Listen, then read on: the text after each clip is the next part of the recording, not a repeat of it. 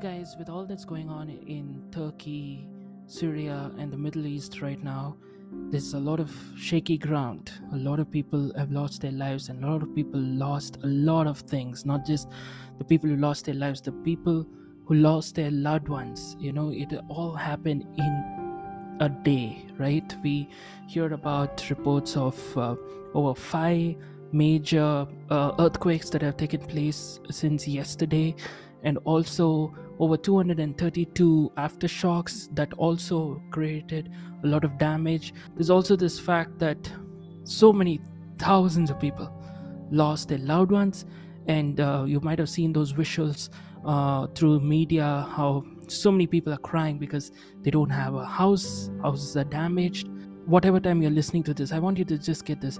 I just wanted to record this from my heart.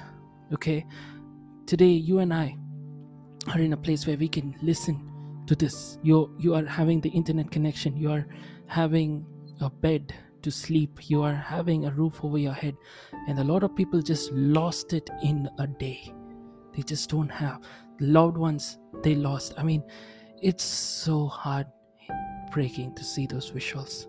And today I want you guys to quickly join me for a couple of minutes. Let's just pray with all our heart for the people affected by this. We pray, Lord, show out in this place. Fill them with your peace. Fill them with your comfort. Lord, our words cannot express the situation or to comfort those who are in that dire situation right now. But God, with all our heart, we pray. Lord, we pray that let lives who are still there, Lord, I pray, let them experience the love of Jesus at this moment. I know this is a place where we're saying, we don't know many people who might have not known about Jesus, but it really breaks my heart to see what's happening. Just as a human point of view, it's just so sad to see what is going on.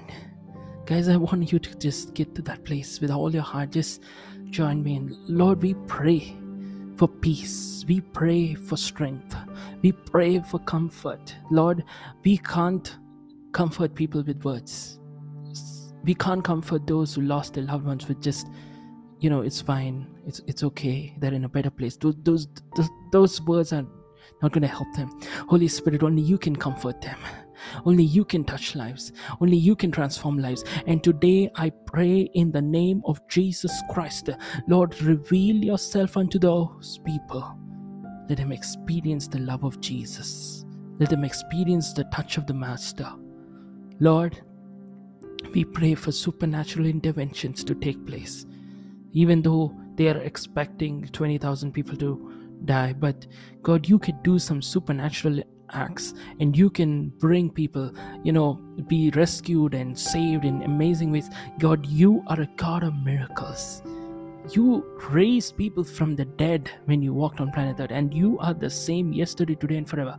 We speak this mighty power of God to come over this place where people will experience an encounter with the true living God, Jesus Christ. And Turkey and Syria, Lebanon and Israel, every nation affected by this will be touched by Jesus Christ. And I pray for them.